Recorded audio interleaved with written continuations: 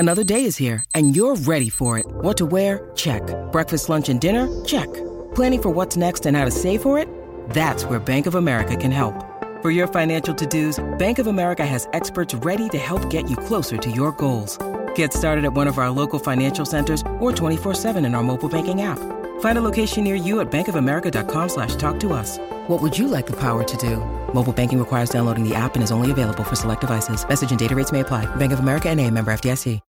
When you need mealtime inspiration, it's worth shopping Kroger, where you'll find over 30,000 mouth-watering choices that excite your inner foodie. And no matter what tasty choice you make, you'll enjoy our everyday low prices, plus extra ways to save, like digital coupons worth over $600 each week. You can also save up to $1 off per gallon at the pump with fuel points. More savings and more inspiring flavors make shopping Kroger worth it every time. Kroger, fresh for everyone. Fuel restrictions apply. Hello, welcome to Emotional Badass, where Moxie meets Mindful. I'm Nikki Eisenhower, your host, life coach, and psychotherapist. And on today's episode, we're discussing how to survive unwanted criticism.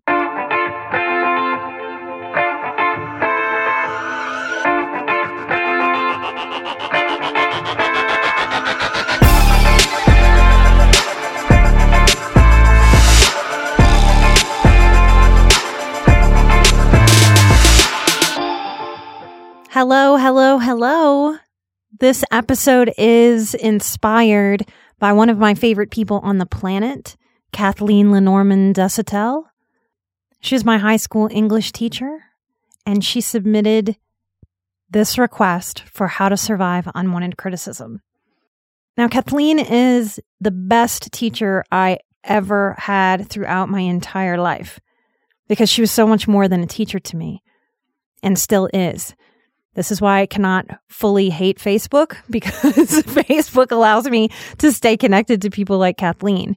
And if we're going to survive unwanted criticism, having people sort of in our corner who support us and love us and see us through some of our toughest times is essential. And we all get to have that. There are supportive people everywhere, y'all. But part of how I survived the intense years of my adolescence was in this woman's classroom. I was gifted with being able to be in her classroom for 3 years in a row in high school. And I tucked her love. I tucked the way that she lit up for me. I tucked it in my pocket. I kept it in my heart. It kept me going. Because she was my English teacher, she held space for the weird way that my mind worked and the twisted creative things that I wrote to try to process my pain.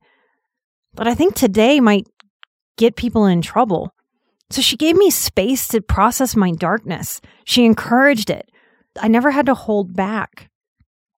When we practice rejecting criticism instead of shrinking or drinking it, we become less and less affected until it just feels like a quick, annoying mosquito bite. Pesky, but nothing more. So I want to give you some tips on how to survive unwanted criticism, because this world is critical. And we're certainly going to have times when we don't have the support that we need. And we also can figure out how to fill in the voids when we do need the support. And surviving unwanted criticism starts really with a self-support. So the first big tangible thing I can suggest here is to read the 4 agreements. And I just don't mean read them. I mean embody them. This isn't the first time I've mentioned them. I imagine I will still mention them when I'm an old lady. Here are the 4 agreements. Be impeccable with your word. To speak with integrity, to say only what you mean and avoid using the word to speak against yourself or to gossip about others. Use the power of your word in the direction of truth and love. Do you hear how this can combat unwanted criticism?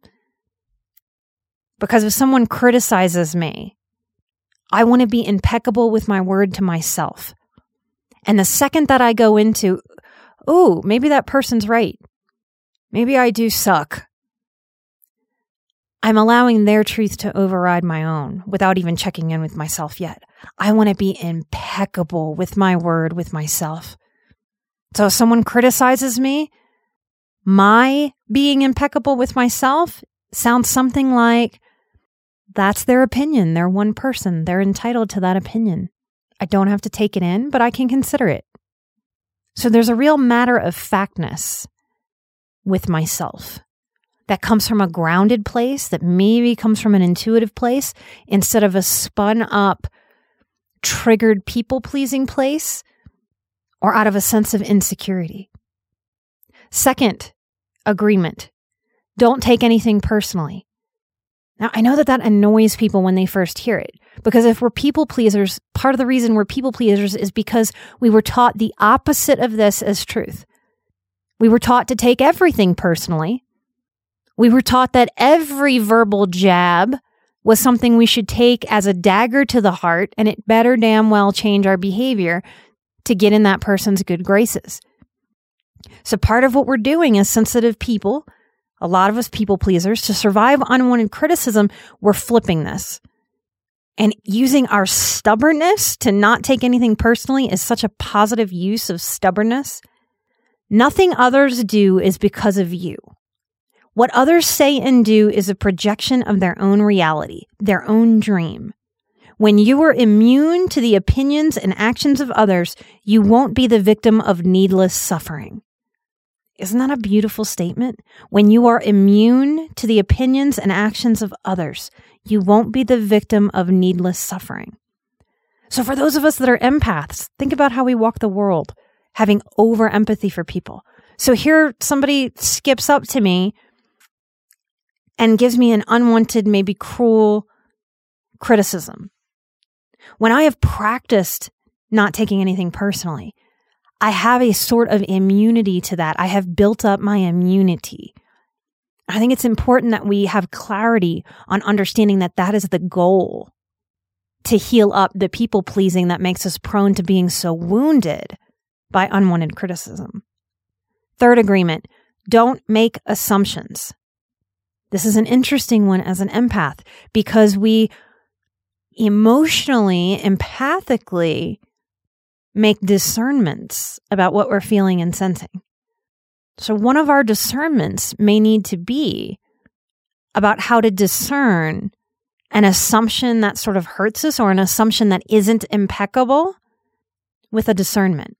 So under Don't Make Assumptions, Don Miguel Ruiz, the author, says, find the courage to ask questions and to express what you really want. Communicate with others as clearly as you can to avoid misunderstandings, sadness, and drama. With just this one agreement, you can completely transform your life. Now, if you come from a dysfunctional family, you may notice that most communication is full of misunderstanding, is full of sadness and hurt, and full of drama. So again, we're flipping this over. We're flipping it on its head to practice in a lot of ways the opposite of what we were taught. Because if we come from drama and chaos, we were taught to make assumptions and to fly off the handle. So we're learning how to dial that down and let go of assumption making. The fourth and final agreement, always do your best. Watch out people who struggle with perfectionism. This agreement takes care of you too, because it says your best changes from moment to moment. Your best is different when you are healthy as opposed to sick. Simply do your best under any circumstance and you will avoid self-judgment, self-abuse, and regret. These 4 agreements by Don Miguel Ruiz are really the Bible of surviving unwanted criticism.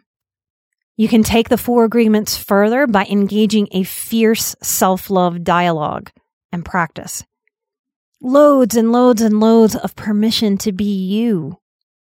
It's been powerful for me to admit to myself and even make it a mantra that I am different than many other people that I meet. I know just like me, many of you have fought that your whole lives. And to embrace it is a game changer. Self-validation that is absent of a critical vibe or absent of sarcasm is important. Have you ever wished that you had a direct line to your pediatrician to ask them all the questions that constantly crop up while parenting?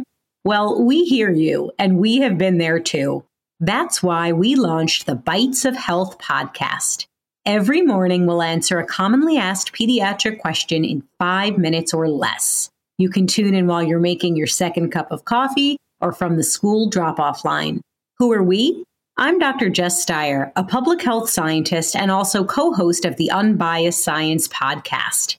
Every day, I'll chat with one or both of your new pediatrician besties, Dr. Dina DiMaggio, a general pediatrician, and Dr. Anthony Porto, a pediatric gastroenterologist. We'll talk about all the things related to our kids' health, from dealing with a colicky infant to navigating puberty in the teenage years. So be sure to tune in to Bites of Health, now live on all podcast platforms. Here's an example for you. A lot of you as highly sensitive people feel like there's something bad or wrong about the people in the world that you don't like, as if being highly sensitive might mean that you're supposed to like everyone all the time, constantly. I watch highly sensitive people carry around so much guilt and secret shame about this. Now, I love people. When people are at their best, oh my goodness, so easy to love them. I love humanity. I love the struggles that we have. I love people watching. I love observing. I love relating. I love having depth. But there's a lot about our human side as a people that I don't like. And I know that there's a lot about people that you don't like either. There's something important about being impeccable with our word here. That is very paradoxical. The more that I admit to myself, I just don't like this person, the calmer I am with myself, the more that I don't have to take any unwanted criticism from that person too. So there's this way, not just not liking people, there's this way that we can learn how to reject instead of absorb as empaths. We can reject criticism. And really, we can reject. Now, reject doesn't mean you mow somebody down. Doesn't mean you hit them with your car. Doesn't mean you push them down the stairs. Doesn't mean you ice them out. It just means you acknowledge this isn't my favorite person, or this isn't my favorite piece of feedback. I get to decide whether I accept it or not. We're growing those muscles of discernment to be able to accept and reject lots of things. I've talked about it in a recent episode about life being a theater, and we sort of shift people into different rows. If you're getting a lot of unwanted criticism from someone, maybe check that out. Maybe have a conversation.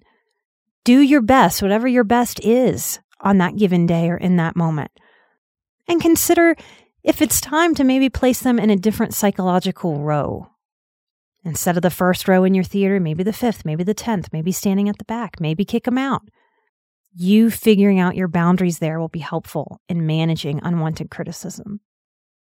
Whenever I'm criticized, I try to understand more of who I am than sort of going down the path of what's wrong with this other person. You know, it's very human in our psychology to project and to point the finger outward. It's easier to point the finger outward. And for some of us, maybe it's too easy to overpoint the finger inward. We're learning how to balance these forces, balance our way of being in a way that will serve us. But it's a pretty powerful shift for me to understand more of who I am in the moment of surviving an unwanted criticism. What is it about me that made me bristle at that criticism? What is it about me that catches on that criticism instead of allowing it to flow off of me like water? What is it that I'm avoiding? What is it that I feel in opposition to when someone walks up and offers me an unwanted criticism? Is it the person that's hard for me? Is it the vibe that's hard for me? Is it the way a critical system can gang up on me? And is my problem really with the system instead of the verbal criticism or nonverbal criticism? One of the things I've learned to accept about myself is that I love direct and upfront from people. And that makes sense. I grew up with a lot of secrets, a lot of manipulation. So I'm not crazy about spending my hanging out time and my leisure time with people who aren't kind of direct and upfront with me. The cost and the drain of feeling a critical person versus a critical statement from a mostly positive person is an important distinction to me.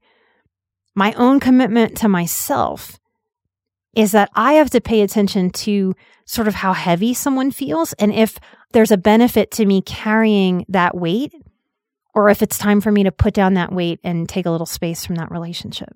but I am responsible for who I am, what I feel, and what I need, even when other people don't understand it. And sometimes that feels like we're inviting unwanted criticism as we're learning how to advocate for ourselves. Many of us coming from family systems or work systems that are incredibly codependent and people-pleasing and can do a lot of shaming about being assertive.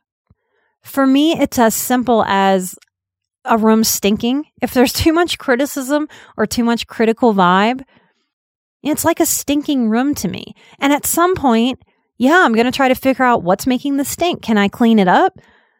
But if I just can't clean it up on my end, I don't have the power to clear the stink out of the room, I'm probably not going to hang out in that room very long because that room's going to give me a headache.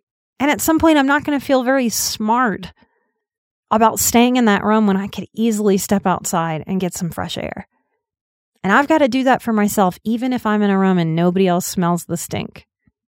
One of the things I challenge you to look at if you struggle with receiving a lot of unwanted criticism is to consider, what are you putting out there?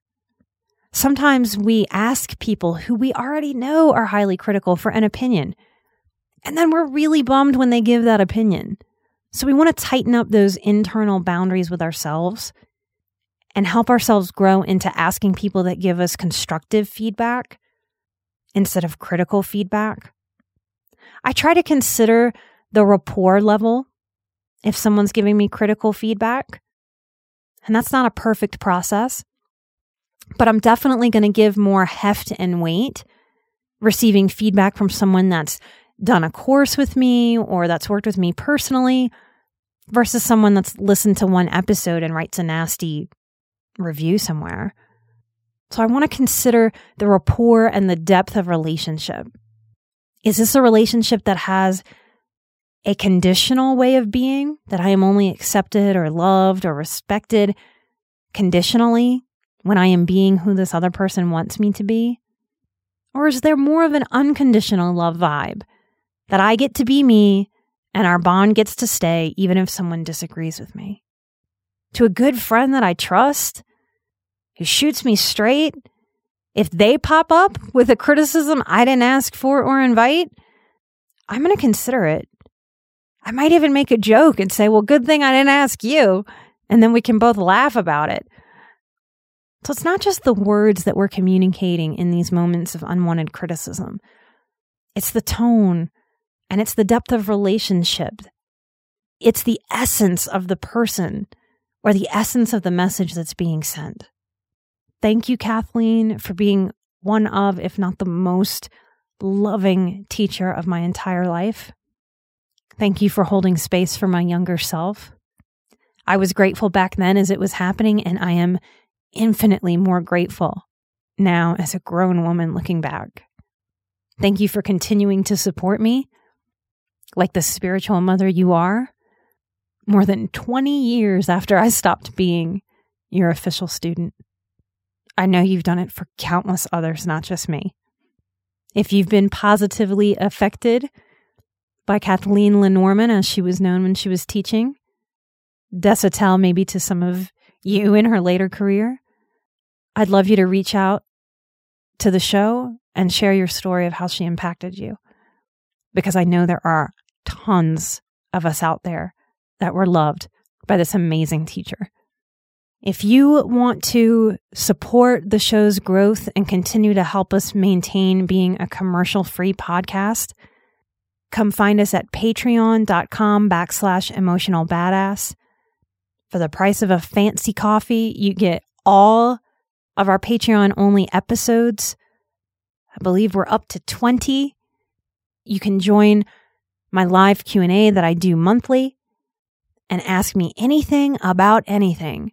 Personally, professionally, podcasting, coaching, counseling, whatever you got, I will answer it if I think there's a way for me to give a healing, helpful response. Here are the Patreon shout outs. That's something you get when you come hang out at our Patreon. You get a shout out. So I want to honor these Patreon producers of the show. Carrie G, Paula B, Anne Marie F, Sunny F, Mackenzie A, and Chris Cozart. Thank you for your support, light and love and gratitude. I'm an emotional badass, you're an emotional badass, and together we are where Moxie meets mindful.